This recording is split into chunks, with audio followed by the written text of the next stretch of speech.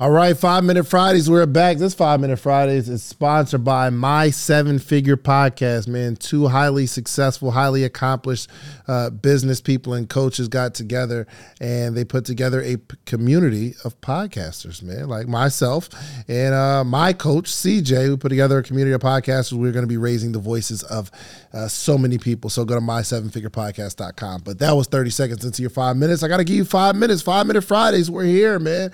Have a message for you. I got a word for you. And I want to know what you are, okay? And I think in entrepreneurship and the space that we're in, we got about 3 different categories of people. We have some people that are learners. And I like having learners on my team. Why? Because I'm an executor. And if somebody can learn some information and give me some information, I'll just go after it. But learners gather information. Are you an entrepreneur that you are addicted to gathering information?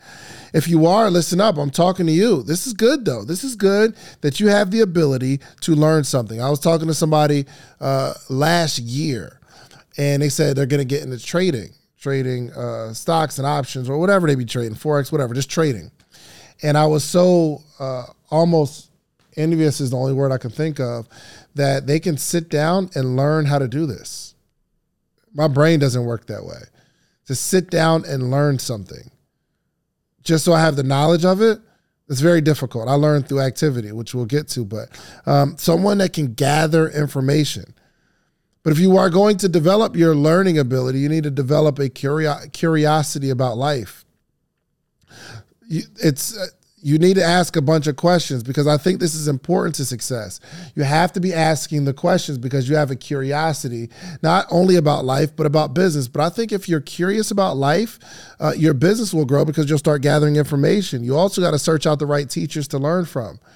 There's a lot of people that haven't been vetted as credible sources of information, and we're learning from the wrong people.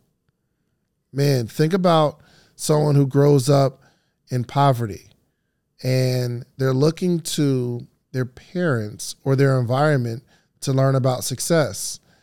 And in this environment, there are so many different philosophies that are counterproductive to success, but because you respect the person, you take their advice because they're older.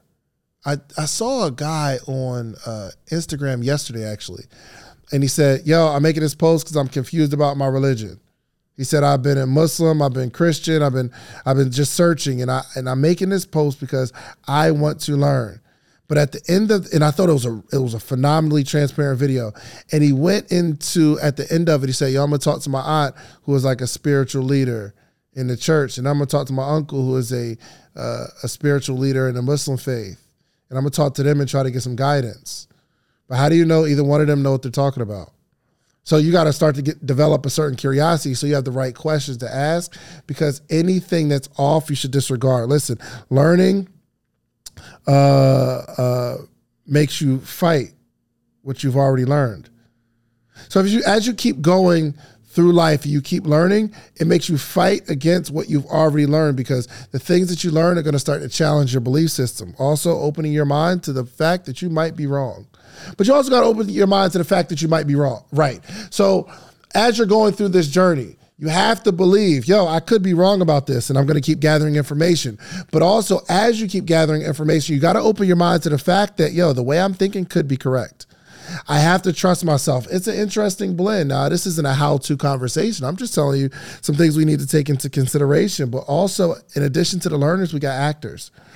We got people that go out and take action. You got to get your hands in it. Listen, you cannot learn how to swim by reading a book. You cannot learn how to ride a bike by reading a book.